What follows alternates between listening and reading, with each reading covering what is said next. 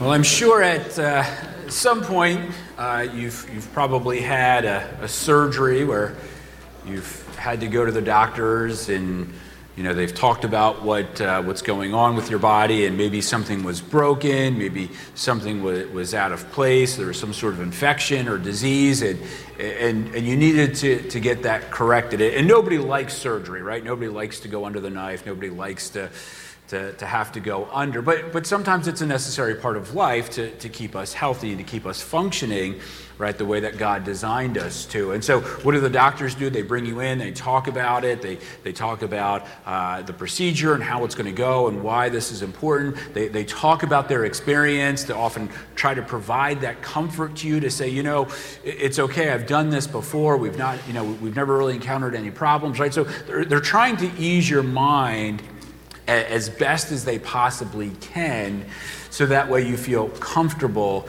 going into the surgery. Well, I could imagine that if you were sitting there in the operating table and you're getting ready to go under, and you see all the doctors and nurses start coming in, and they're wearing like shorts and a t-shirt, and the one's like taking his sunglasses off like he was just out playing golf. I'm sure that if you saw one coming in and he was like eating this messy sandwich and he had food all over him and he's like wiping his hands all over his shirt, and they're like, all right guys, you ready to get started? And they're like fumbling and the tools start falling all over the place, and they're like picking them up off the floor, and they're like, hey, where's so-and-so? That's all right, just get the guy out there collecting trash. He should be able to help us. I'm sure we probably would not feel very comfortable going into that surgery, right? That probably would make us a little nervous and put us a little on edge about it. But there's a reason why doctors do all of that preparation, right? And they come in and they've got the gowns and the masks and the goggles and the hairs are tied back, and they pull the tools out of the packages, right?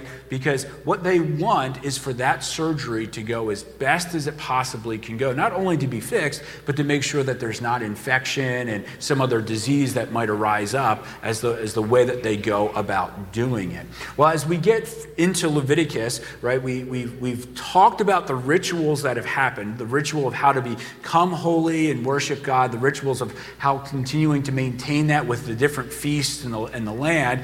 And now we're moving to that next portion of Leviticus, which is looking at the priesthood. And so these priests are in some way going to kind of function as our surgeons and our doctors intended to help bring healing to our lives. So we're actually going to be hopping through, again, different chapters today. We're going to be in chapter 8, and then we're also going to be in chapter 21 and chapter 22. But before we get further into these chapters, going back to Exodus, remember the Israelites are wandering through the desert, and God calls Moses, right, to the mountain. And in Exodus 28, verse 1, he says to him, he says, have Aaron and your brother brought to you from among the Israelites, along with his sons Nadab and Abihu, Eleazar and Ithamar, so they may serve me as priests. So God says to Moses, look, I want you to get your brother, because I'm going to have your brother and his family are going to serve me as the priest. They're going to be the ones that are going to make the offerings, the sacrifices in the tabernacle.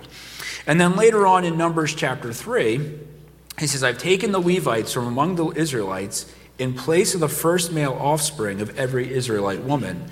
The Levites are mine. So he says, we're going to have two groups of people here. Aaron's sons, his family, they're going to be the priests. They're going to make the actual sacrifices. And we're also going to have this other group that's set apart known as the Levites from the tribe of Levi. And their job is to help assist the priest and take care of the tabernacle and all of the items within the tabernacle. So every time you guys have to move, again, it's the job of the Levites to make sure that these things are transported in a way. Because again, I'm a holy God, and I want there to be that level of reverence and holiness for me. So God sets these people apart from him in order to be able to do their job. So now we come to Leviticus 8, where we're going to see the consecration of the actual priest, where he's going to now set these people apart for him and for his actual service. Now, I'm not going to read through all of chapter 8. I'm just going to kind of give you a synopsis of what's happening here. But in order for the priest to become holy, to be in the presence of God, to bring the offerings, right, they have to go through this process. They have to go through this consecration process. So he says, look, the first thing you guys need to do is you guys need to wash yourselves. Okay, priests, Aaron, your sons, before we do anything else, you need to go get a shower, right? It's kind of like if I went to work and I was out doing construction and I've got mud and dirt all over me, I don't come home right away and slip into my pajamas and then slide right into bed. No, I get a shower because I don't want everything else to get dirty. So he says, first you got to wash yourself.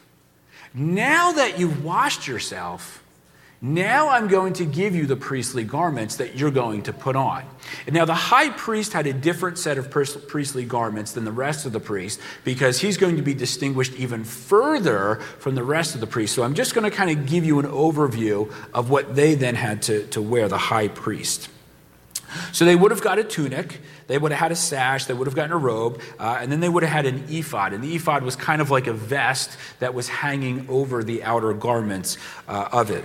And on the ephod, there was a breastplate that contained a set of gems there, and it had 12 gems, and each one of those gems represented and contained the names of one of the 12 tribes of Israel. And along with that, they had what was known as the Urim and the Thummim, and these were stones that the high priest would use, and he would put in a little pouch in the ephod. And so whenever they wanted to know the will of God, he basically would go into his ephod, spending some time in prayer, I'm sure, and going in and pulling out a stone, and that stone would help the high priest distinguish what was the will for the rest of Israel, right? So if it was, hey, do we go into battle? He goes into his pouch and he finds it and he's like, answer says yes. All right, guys, God's told us to go ahead and we're going to go forward and this is what we're going to do. And then on top of that, he had a turban that was placed on his head, and on that was a gold plate. So it actually was a gold plate that sat right on the forehead, and it said, "Holy to the Lord." Okay. So the high priest has put on all of the priestly garments now. He's washed himself. He's put on the priestly garments. So now Moses comes out and he starts to sprinkle the tabernacle with anointing oil. And then he comes out and then he sprinkles the priest with anointing oil, right? So he's getting the place ready. He's getting the high priest and the priest ready for being able to do their job. And now that he's sanctified it, Moses has Aaron and his sons bring the sacrifice forward. And just like all the other ones, they're placing their hands on the head of the animal. Again, that transfer of power, that identity piece, and then those animals are sacrificed. And after they've taken the sacrifice of the animals, they take the blood. He goes in and he sprinkles the tabernacle, and then he sprinkles the priest. And what's interesting is with Aaron, the high priest, he takes some blood and he puts it on his right earlobe, he puts it on his right thumb, and he puts it on his right big toe. Okay, and I'll come back to that later. So then for 7 days, these priests were to stay in the tabernacle of God. They were to eat of the holy food, but they were to remain in the presence of God for those 7 days. And then after that, essentially, they come out and God's like, okay, now you've been made holy. Now you are able to serve me in my actual presence. So that's chapter 8. So he's prepared them for holiness. Now we flipped over to chapters 21 and 22. Because he says, now that you've been made holy, priests, I now need you to live in a certain way to maintain that holiness. So if we flip over to 21 and 22, again, I'm not going to read all of these. Again, I'm just going to kind of chunk these and give you an idea of what's happening here. But in 21, verses 1 through 15, he lays out some general rules for the priest about how to maintain that actual holiness. And he says, look, there's a couple things you need to do here. If somebody in your family, if somebody dies, you can't touch the body. Okay? You're not allowed to touch the body in that case. And if somebody does die, unless it's a close relative, if somebody dies, listen, I don't want you to shave your heads. I don't want you to trim off the edges of your beards. I don't want you to go around ripping your clothes and doing all of these other pieces to exemplify that you're in mourning. Okay? You have to maintain a different standard than what typically is done for that. And then, if you go get married, He says, look, you can't marry a prostitute. You can't marry a woman that's been divorced, or you can't marry a woman that has also been a widow. Okay, you have to go out and you have to basically go out and find a virgin woman, and that is who you are allowed to marry. And he says, look, and if your daughter goes out and commits an act of prostitution, if she gives herself unholy to someone else, she's going to have to pay the consequences for that. She's going to have to die, and she's going to be burned to death. Okay, now again, we hear a lot of these things and we think, wow, this sounds really harsh of what God is doing. Well, part of this, again, is a lot of these things that they're being commanded not to do are what the pagans would associate themselves in doing. So again, he's trying to set them apart, and he says, look, don't act like the actual pagans in regards to that.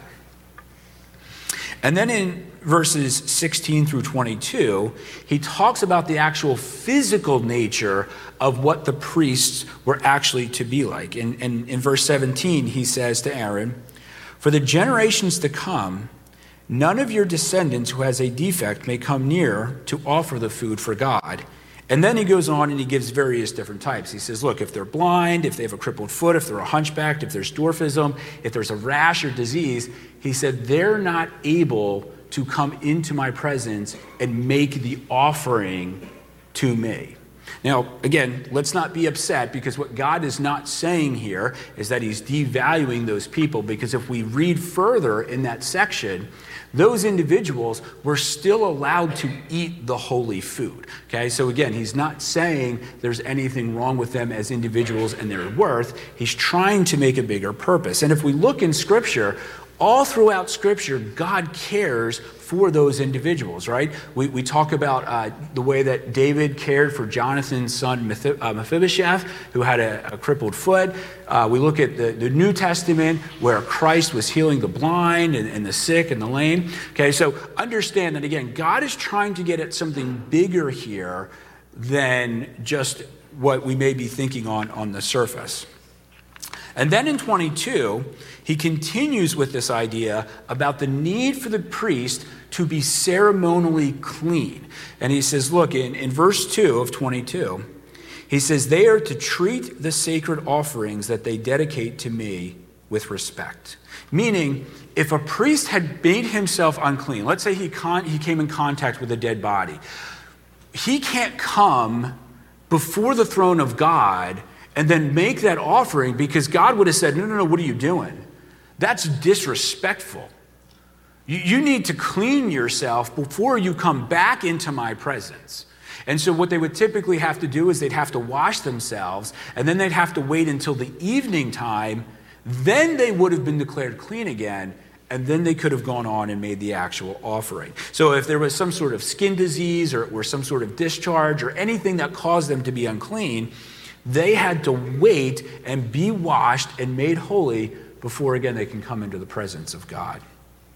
And then the last part, 10 through 16 and 22, he's talking about the food that's been made holy. And he says, look, you have the right to eat the holy food that offerings were made, and your family has a right to eat of that. But here's the thing. If anybody eats of that holy food that's not part of your family, he says in verse 14, anyone who eats a sacred offering by mistake must make restitution to the priest for the offering and add a fifth of the value to it. So if you ate a holy offering you weren't supposed to, you essentially had to pay that back on top of a fifth of whatever it was worth, right? So if it's $100, you owe basically God $120 because you did something that you weren't supposed to do. So these are the laws that he sets up. He says, this is how you are holy, and now this is how you are to live in that holiness as an actual priest who is designed to serve me. So what's the purpose of all this again, right? Again, these seem very strange and foreign to us. But again, God has purpose in what he's trying to do. So if we go back to the clothes for a moment, what is it with these priestly garments? Why is it that God wants them to put on all of these fancy clothes, and especially the high priest? Well, it's a preparation. Think of it like a wedding. What is a wedding? It's really a change in status. You go from single to married. And so what do we do at a wedding? Well, we send out invitations, and we say, save the date, and we go out and we make plans for flowers, and we get table arrangements, and we go out and we find a special venue, and we get a DJ, we get a photographer, because we don't want to miss any part of this. And we get it catered, we get really good food, and then we invite all of our friends and family to come and say, look, we are going to celebrate this change of status. Well, it's the same thing that's kind of going on with the priest, right? That God invites the nation of Israel and he says, look, you're all going to come and be a witness to this event. And they're going to put on their best because they're going to come before me. And just like in a wedding, what does the groom and the bride do? They go out and they get the tux, and she gets the real beautiful white dress. And that white dress has been traditionally a symbol of purity, that now again as they enter into that relationship. And that's what God is asking of the priest here. He says, I'm looking for purity. I'm looking for holiness. I'm looking for you to be set apart to do the job that I need you to do. And so they're washed and they're purified. And God sets them up as a barrier between us and him. Because again, our sin and our filth has tainted that relationship with God. And God says, nobody can just freely walk into my presence. But I want that to happen.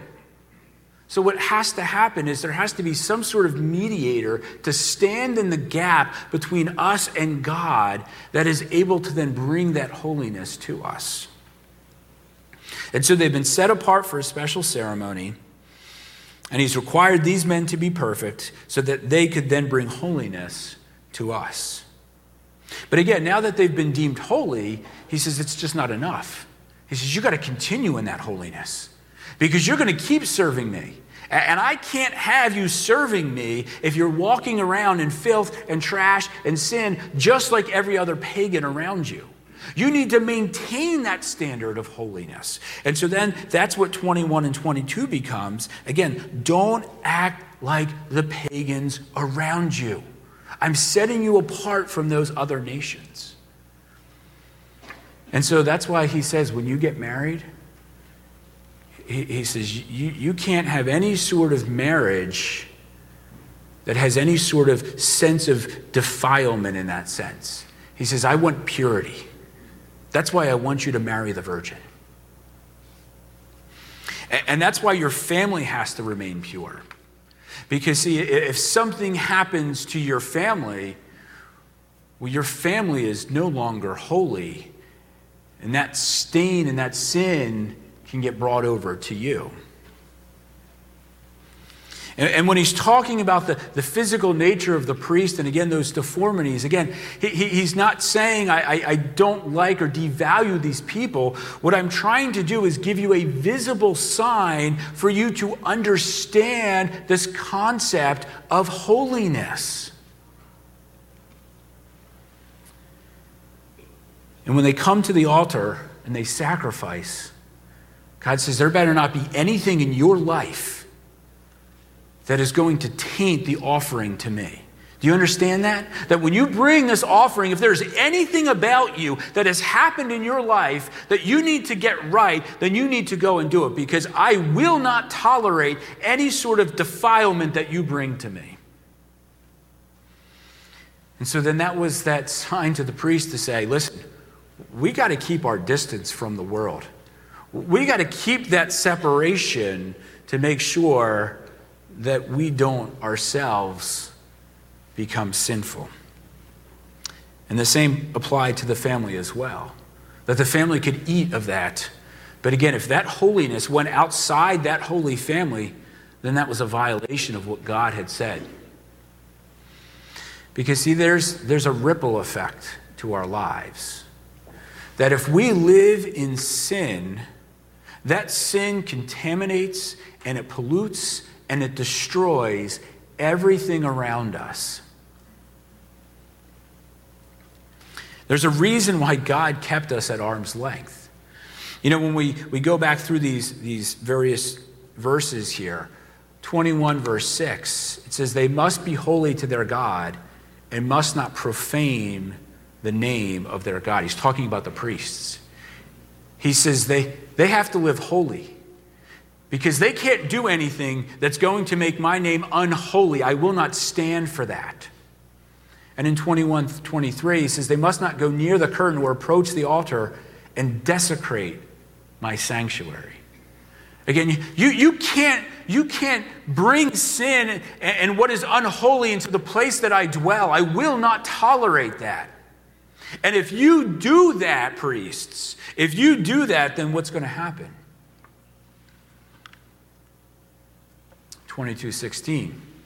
He says, allowing them to eat of sacred offerings and so bring upon them guilt requiring payment. And then 22:9, the priests are to keep my requirements so that they do not become guilty and die. See, here's the deal. I'm setting you apart. I'm setting you apart to be different. I'm setting you apart to be holy. And if you violate, desecrate, if you profane my name or my tabernacle or anything that has to deal with me, you are going to be guilty, and that guilt is going to bring death upon you.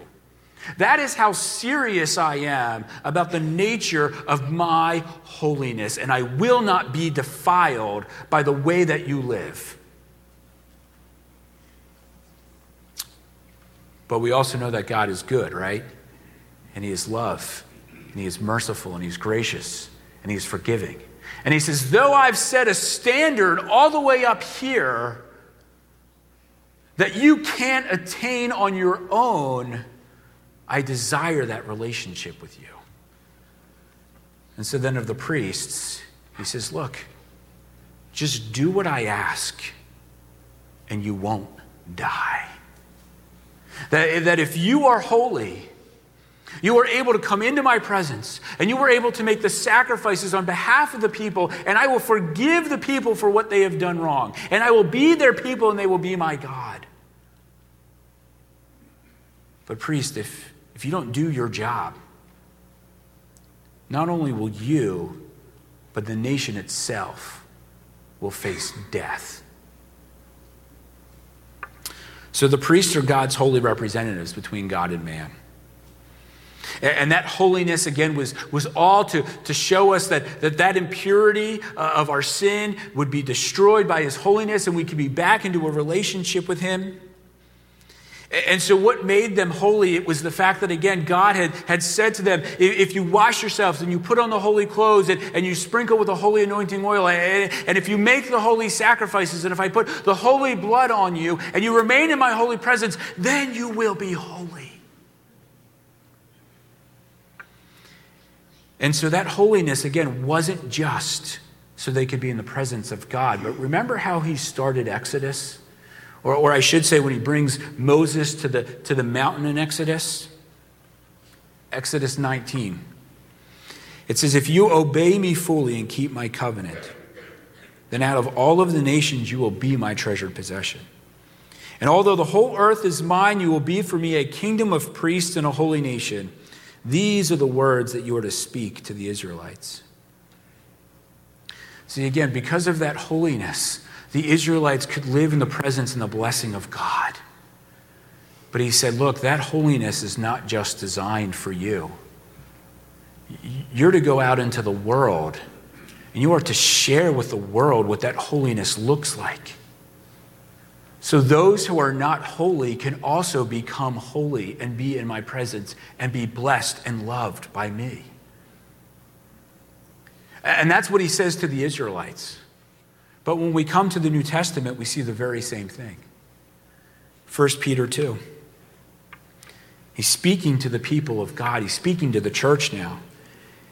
And he says, you are a chosen people, a royal priesthood, a holy nation, God's special possession, that you may declare the praises of him who called you out of darkness into his wonderful light. Once you were not a people, but now you are the people of God. Once you had not received mercy, but now you have received mercy. What has God called the church to do?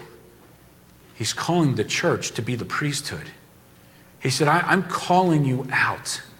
I'm calling you to be the salt and light of this world. I'm calling you to be holy, and I'm calling you to walk in that holiness.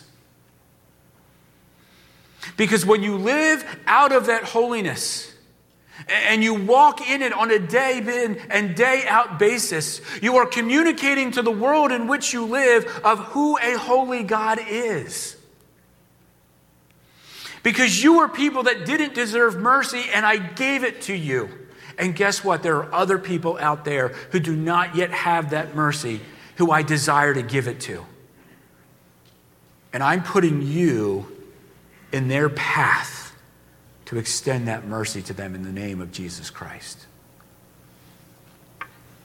So let's stop for a moment here and now consider that responsibility.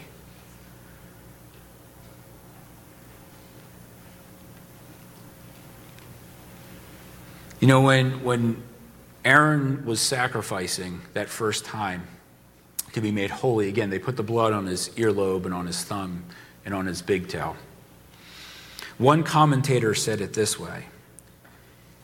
He said, with the ear, the priest must at all times hearken to the holy voice of God. The hand, because he must execute God's commands and priestly functions. And the foot, because he must walk rightly and holy. See, by putting the blood there, what it was a holy commitment to God. And he said, not only is this a holy commitment, but this is an everlasting commitment between me and you. And not only is this an everlasting holy commitment, but this is a commitment that takes everything about you. From head to toe, your entire life is to be set apart for my purpose. So think about that. That is what God is calling you to do with that holiness. He's applying his blood upon you and saying, I need you to live holy lives. Because see, here's the thing. Just like the Israelites, it's the same for us. That if we do not live lives of holiness and we live in sin, that sin is going to ripple out from us. And the people that we come in contact are not going to see a holy God, but they're going to see a God that is stained and marred with our sins and think, that is the God you're telling me about? There is nothing different about your life that draws me to that presence. You're a jerk just like everyone else. You're just as greedy like everyone else. Boy, the things that come out of your mouth are so inappropriate. I can't believe you're telling me that there is a holy God that exists. Do we take seriously the damage that we do to the message of the gospel when we do not live in a manner that is worthy of God? When we casually disregard and disrespect his nature, that's what we're communicating to the world, that our God is not to be valued and worthy of praise. You know, in the beginning, again, I mentioned that these priests are like the doctors and the surgeons in our lives. They're designed to bring us to a place of healing, right? And that again was the job of the priesthood. It was to stand in the gap, to pray on our behalf and to atone on our behalf, to offer the sacrifices on our behalf, that God would accept them and that God would forgive us. But you know what? Those priests and that high priest needed to sacrifice for himself as well. Because as much as they were in the presence of God, they were never completely holy. And they could never completely heal the way that Jesus Christ could. And God, desiring to completely restore us completely once and for all, he sends Jesus Christ to be the great physician for us.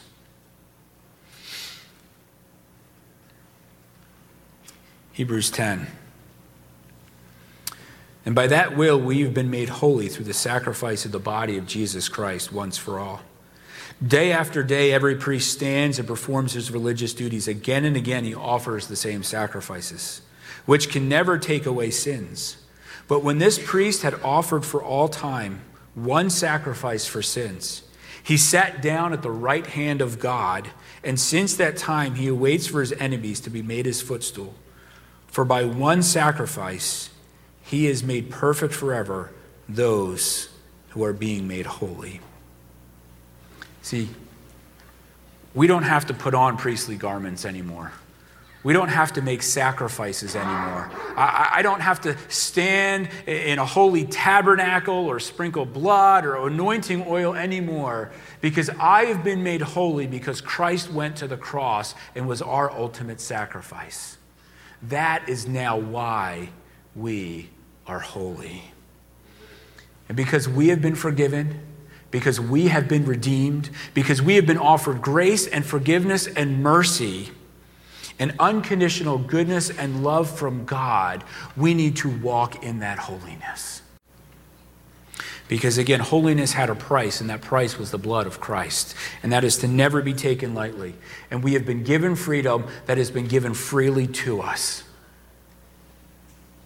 And so as a church, we are that priesthood. And we are to walk holy, and we are to offer that freedom to an unholy world. That by the way that we live, they would see the goodness of a God who died for us. Let's pray. Lord, you set lofty standards. And we can be very casual about you. We can live in the joy and the blessing and say, God, thank you for saving us. And then at the very next moment, we can walk out that door and profane your name by the things that we say and the way that we act and the things that we think. So, Lord, I pray that this is a challenge to our heart for us to realize what it is that you've required. And, Lord, what it required, again, was a great cost, the cost of your life. But Lord, there is blessing in living out of holiness. And Lord, I pray that as we live out of holiness, I pray for the unbelieving world that does not know you, that will see you through us, that they will see that we are a nation set apart, that we are a group of men and women who love you and do not love the world the way this world loves it. Lord, I pray that there would be men and women who will come to proclaim you as Lord and Savior. And as Ted talked earlier, Lord, we should be praying for those people who we don't even know who the names are right now. But along with that prayer, Father, let us be in a relationship with you that is so intent, that is so in love with you, that every part of our lives is a holy commitment to you. And Lord, when we mess up, thank you that we are reminded that we are forgiven by the blood of Christ. Amen.